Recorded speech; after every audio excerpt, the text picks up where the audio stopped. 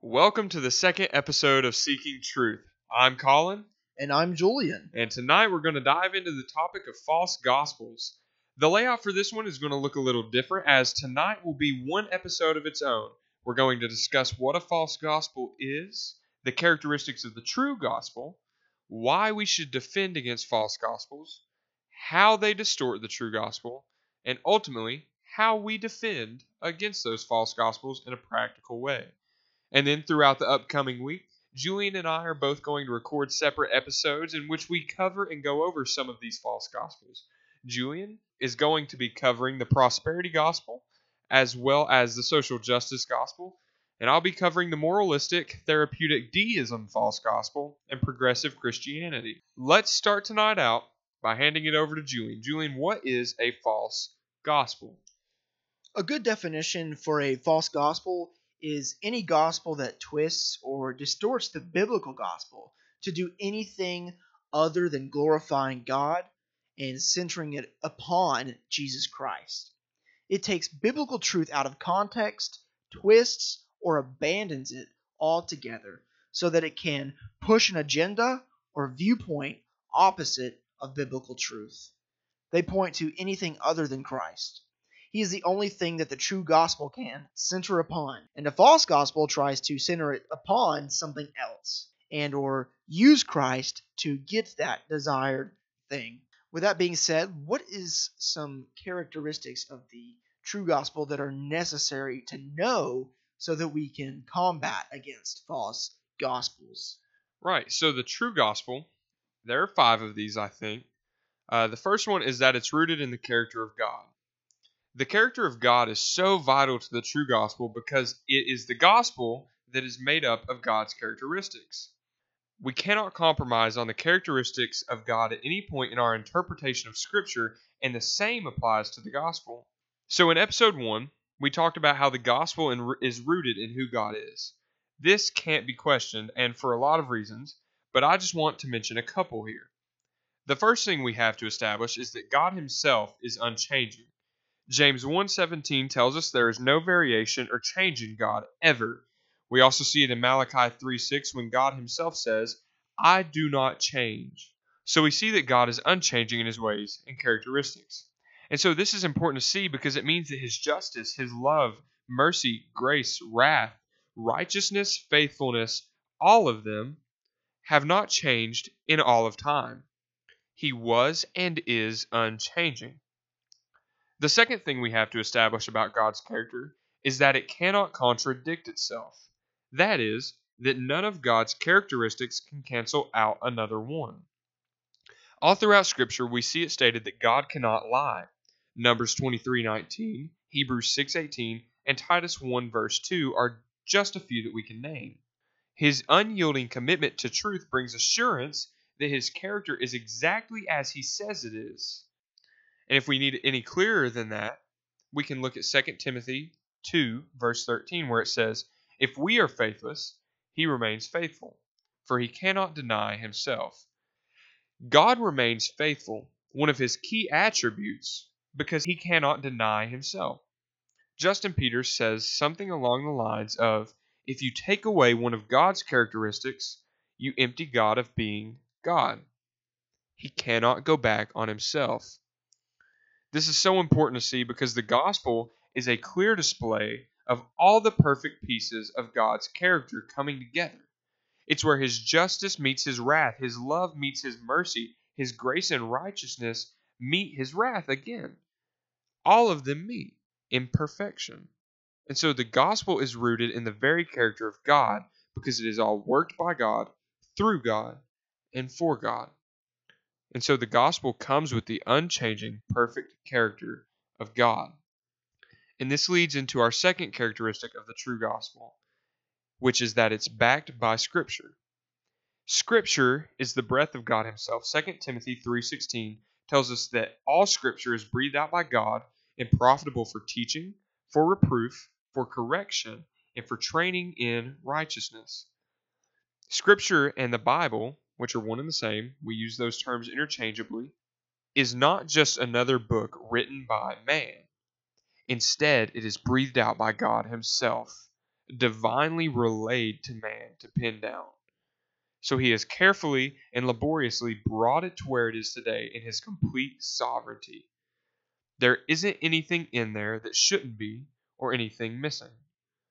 So, our second point about Scripture. Scripture is inerrant and completely true as it agrees with the character of God because he is its author. God's character cannot allow him to lie, so therefore he cannot lie in his word. This means that if something does not line up with what Scripture says about the gospel, then ultimately it does not line up with what God thinks about the true gospel, and therefore isn't the true gospel. And so the true gospel will never disagree or wander from what is said in Scripture. And so we look at the third. The true gospel is hinging upon the sufficiency of Christ and only Christ. The first part to see in this point is man's sinfulness. We have to understand where we start if we're ever going to see how Christ is sufficient. Romans 3:23 tells us that all of man has fallen short of the glory of God, that we all have sinned. And then Romans 6:23 tells us that the wages of sin is death. Romans 5 tells us that sin and death have entered through one man, and grace has come through another. Ephesians tells us that we are completely dead in our trespasses and sins. The point of all of this is that man is completely sinful and cannot save himself. It's not a matter of works. Ephesians 2:9 says very clearly that it isn't by works, so that no one may boast. But instead, Christ is the only way. No other way can save. This is the major staple point of the true gospel. Nothing else can take the place of Jesus Christ as our Savior. There is so much support for this throughout all of Scripture, as we see in prophecies and in the teachings of the New Testament.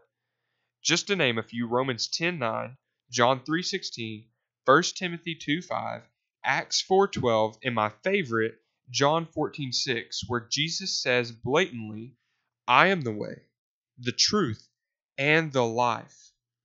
No one comes to the Father except through me. Christ is the one who has purchased us, the one who has died for us so that we may be reconciled to God. It is not through our works. It's a gift directly from God, as Ephesians 2:8 and Romans 5:15 tell us. This is the truth that the true gospel hinges upon, the thing it's built upon. Number 4. The true gospel is eternal in all ways. So the gospel was foreknown and planned. It was not some scrambling, last-minute, final-ditch effort attempt to save us by God. No.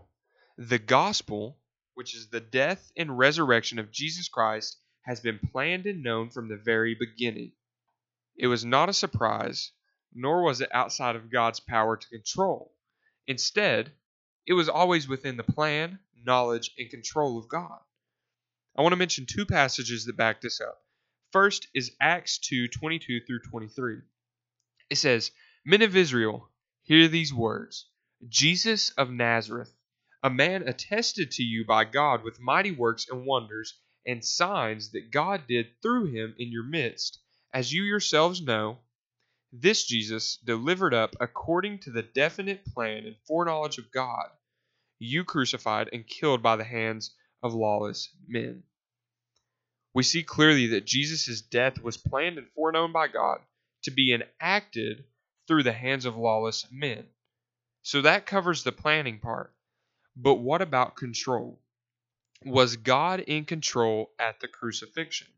The answer is yes, God was in control. And in John 10:18, Jesus tells us so. Jesus is talking about his upcoming death and says this about his own life. He says, No one takes it from me, but I lay it down of my own accord.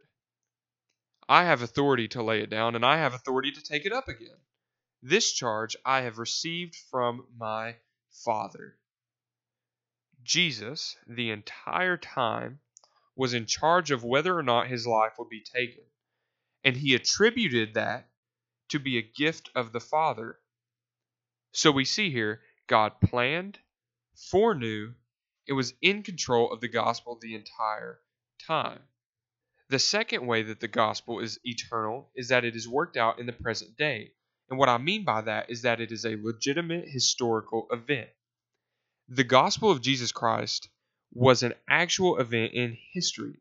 And it's important to note that historians agree that Jesus Christ was not just some made up character, but that the events of the gospel are legitimate history. This is so important because it shows that our gospel is also rooted in being a historical event, not just something of our imagination. The gospel is eternally secure.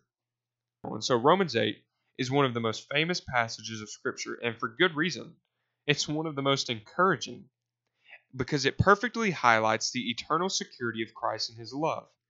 It says in verses 38 and 39, "For I am sure that neither death nor life, nor angels nor rulers, nor things present nor things to come, nor powers, nor height, nor depth, nor anything else in all creation will be able to separate us from the love of God in Christ Jesus our Lord." Nothing will ever be able to separate us from Jesus Christ and his love. His salvation, the true gospel, is eternally secure. With all this in mind, the last characteristic of the true gospel is that it is for the glory of God alone. This may come as a shock, but the gospel is not about you. The gospel is not about Julian. The gospel is not about Kollynn. It never was. It was always about the glory of God. That was always God's business in the gospel, to redeem sinners, helplessly lost sinners, for his glory. All throughout the Old Testament, we see God delivering his people, Israel, for the sake of his name. In all of Isaiah 38, he tells the Assyrians that they have really come against him, not just Israel, and that he will turn them back, and that he will defeat them for his glory. In verse 35, he says, "I will defend this city to save it for my own sake, and for the sake of my servant David." God's primary goal in defending Jerusalem was so that his name would be honored and glorified and revered. And this is true in the New Testament as well. The death and resurrection of Jesus Christ was for the glory and honor of Jesus Christ. Philippians 2, 9 through 11 tells us this. "Therefore, God has highly exalted him and bestowed on him the name that is above every name, so that at the name of Jesus every knee should bow, in heaven and on earth and under the earth, and every tongue confess that Jesus Christ is Lord, to the glory of God the Father." Jesus Christ is the one who is highly exalted and praised, the one who has the name above all names, the one who shall bend every knee and draw confession from the lips of every person. And in that, the Father is also glorified. And so false gospels seek to go against all of this. They seek their own glory, not the glory of God. And they seek to fulfill their own needs and feelings. How do they do this? How do they distort the true gospel? There's two different ways that false gospels distort the true gospel. There's false emphasis and false doctrine. The problem with a false gospel of emphasis is the message falls short or goes in a totally different direction of the true gospel. False doctrine is unorthodox and heretical teachings which offend God for the so-called benefit of humanity. They sacrifice truth for a desired goal. So why is it important to discuss false gospels? So first and foremost, Philippians 1:7, Paul says, "For you are all partakers with me of grace, both in my imprisonment and in the defense of the confirmation of the gospel." So we're just going to go over these points very quickly here. First and foremost, God's glory is at stake here. False gospels don't seek to glorify God, but instead seek to glorify man and downplay the glory of God. They don't want people to turn to Christ, but would rather them turn to fellow man and glorify and benefit him. And we see this, that it was the same in the garden. What did Satan want to do? He wanted to rob God of the glory and make himself like God. And so we see that in false gospels, that it's God's glory that is at stake here, and we must be adamant about defending the true gospel that truly glorifies God. Second, eternal souls are also at stake here. Not only mine, but those who are around me. When we stray from the true gospel, we ultimately stray from the atoning work of Jesus Christ, the one thing that can truly save man. False gospels don't tell you that. They lead you to hope in something else, something lesser, and that can ultimately lead people away from salvation and into hell. Oftentimes, false gospels will lead you to trust in material things or finite and temporary things. And so, it's no mystery that Scripture calls us to be on defense against these false gospels, to be on watch against them. And so I want to point to two passages that tell us right out of the gates that we need to be on watch. Acts 20, verses 28 through 30 says, "Keep watch over yourselves and all the flock of which the Holy Spirit has made you overseers. Be shepherds of the church of God, which he bought in his own blood. I know that after I leave, savage wolves will come in among you and will not spare the flock.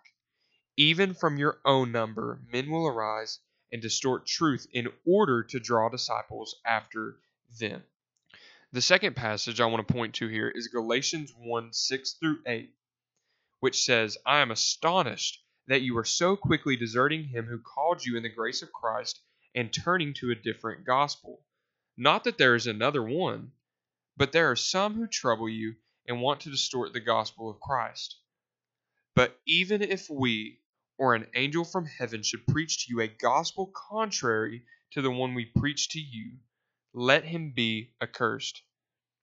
This gospel, this true gospel, is so important that Paul says, if anyone else preaches a gospel contrary to the one we preach to you, if anyone says anything different, even myself, let him be accursed. It's so serious because if I abandon the true gospel, then I abandon God and Christ.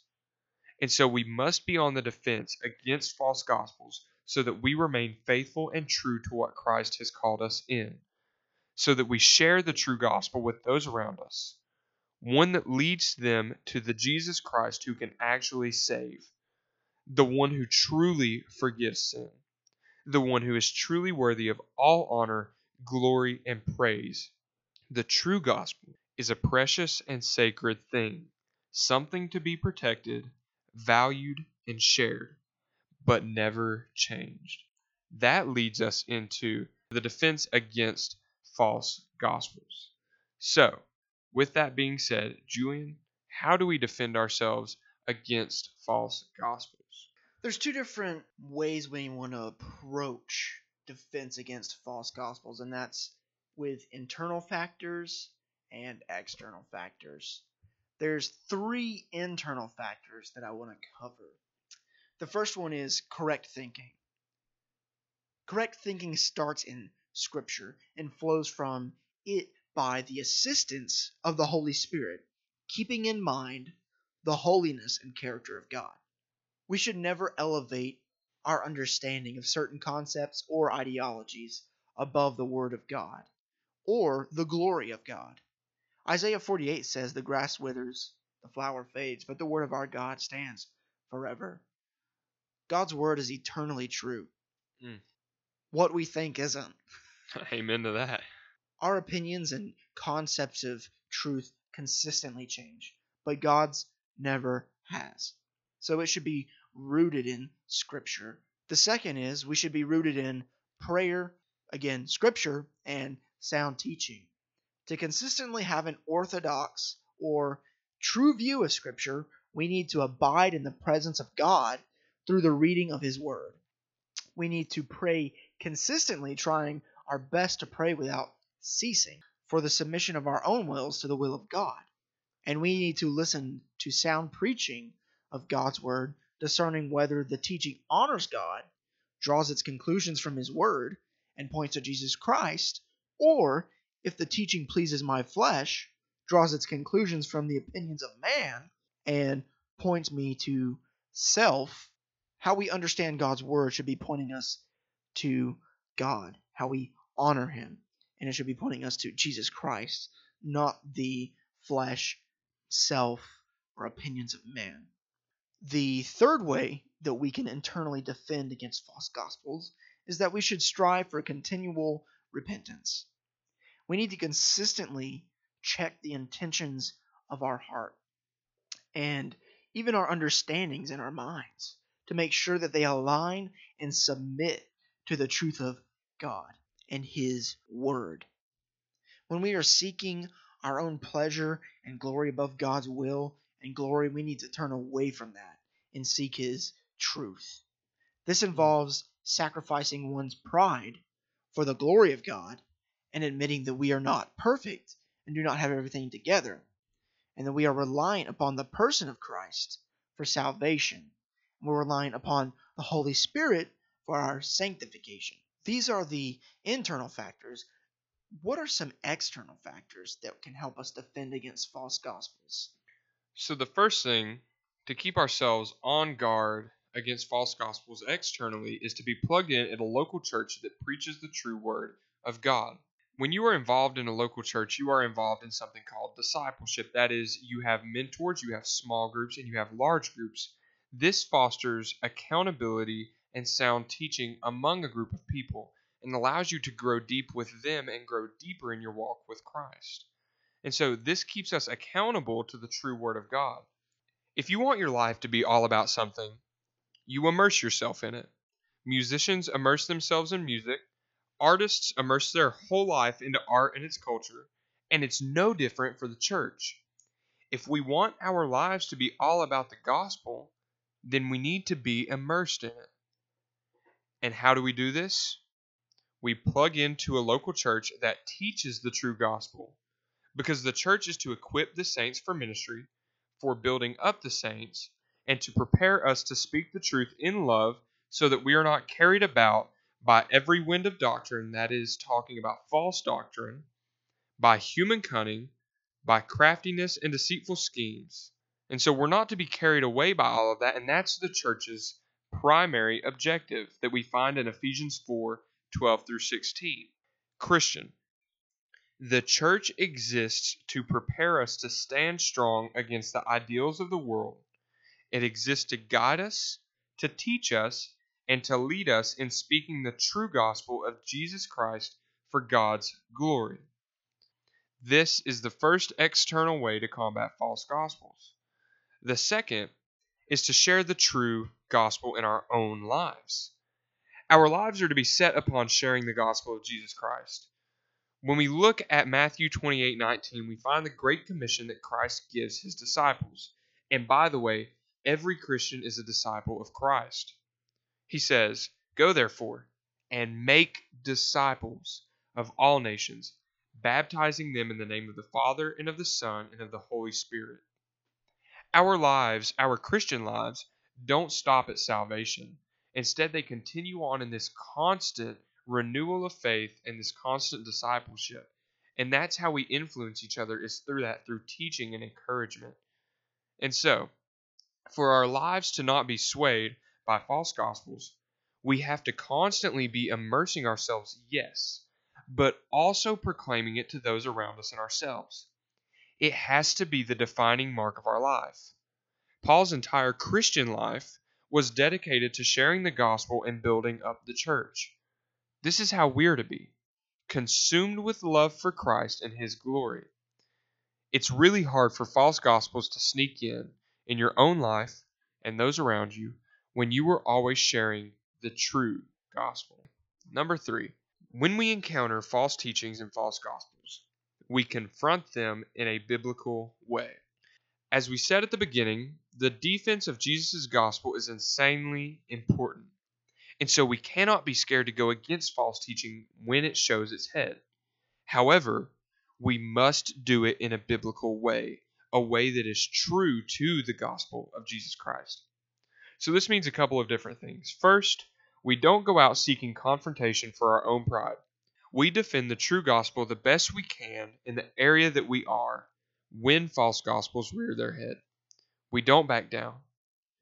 We live unashamedly for the gospel of Christ, as Romans 1:6 says. Second, When we do have to confront false teachings and false gospels, we should strive to do so in the biblical format, in love and in gentleness, as Galatians 6:1 says. So, what does biblical confrontation look like? Well, it's outlined in Matthew 18:15 through 20 and Titus 3:9 through 11. These both tell us that a person gets two warnings. It all begins with a one-on-one meeting between two brothers in Christ. In this, they would discuss what the issue or sin is. And this is where another distinction comes into play that I think is important. Is the issue on minor doctrines such as drinking, divorce, or living with somebody before marriage? Or is it on something more important such as salvific doctrines? That is, those beliefs having to do with salvation itself. And so the process is the same for each one. However, the salvific doctrines carry a different weight to them because of the impact it could have on those that the person is sharing that false gospel with. It can be detrimental to what other people believe is the gospel. So, if your brother refuses to listen in private, and when I say brother, I mean brother or sister, it's just the biblical term for sibling in Christ. But if your brother refuses to listen in private, then you take one or two with you and agree upon the evidence against them that has been established and confront them again. If they still refuse to listen, then it becomes public, going before the church. This process is the same for false gospels among Christians. Our goal in it, though, should never be to humiliate the person, but draw them to Christ and the true gospel. However, if they refuse to listen, if they refuse to see how they are straying from Christ, especially in beliefs of salvation, then there is that aspect of public confession and public confrontation. This public confession of their sin or false teaching is ultimately done to warn them in hopes they will come back around, but also to guard our churches and communities against false gospels by correcting them. Therefore, with all that we've said in mind, we're going to wrap up, and we urge you to examine what you believe and make sure that it is rooted in the eternal Word of God that stands forever. Defend yourself against false gospels and make sure your understanding of the gospel is rooted in God's revelation of Jesus Christ. In all of this, we seek to educate and defend the gospel so that Christ is glorified and regarded as the only Savior. If you have any questions about false gospels or about the true gospel of Jesus Christ, feel free to reach out to us through our Instagram and Twitter, which is at Gospel Truth Society, or shoot us an email, which is gospeltruthsociety@gmail.com. Remember, we're going to be releasing 2 more episodes in this upcoming week in which we tackle certain false gospels head on. So, thank you for tuning in. I'm Kollynn. And I'm Julian. Signing off.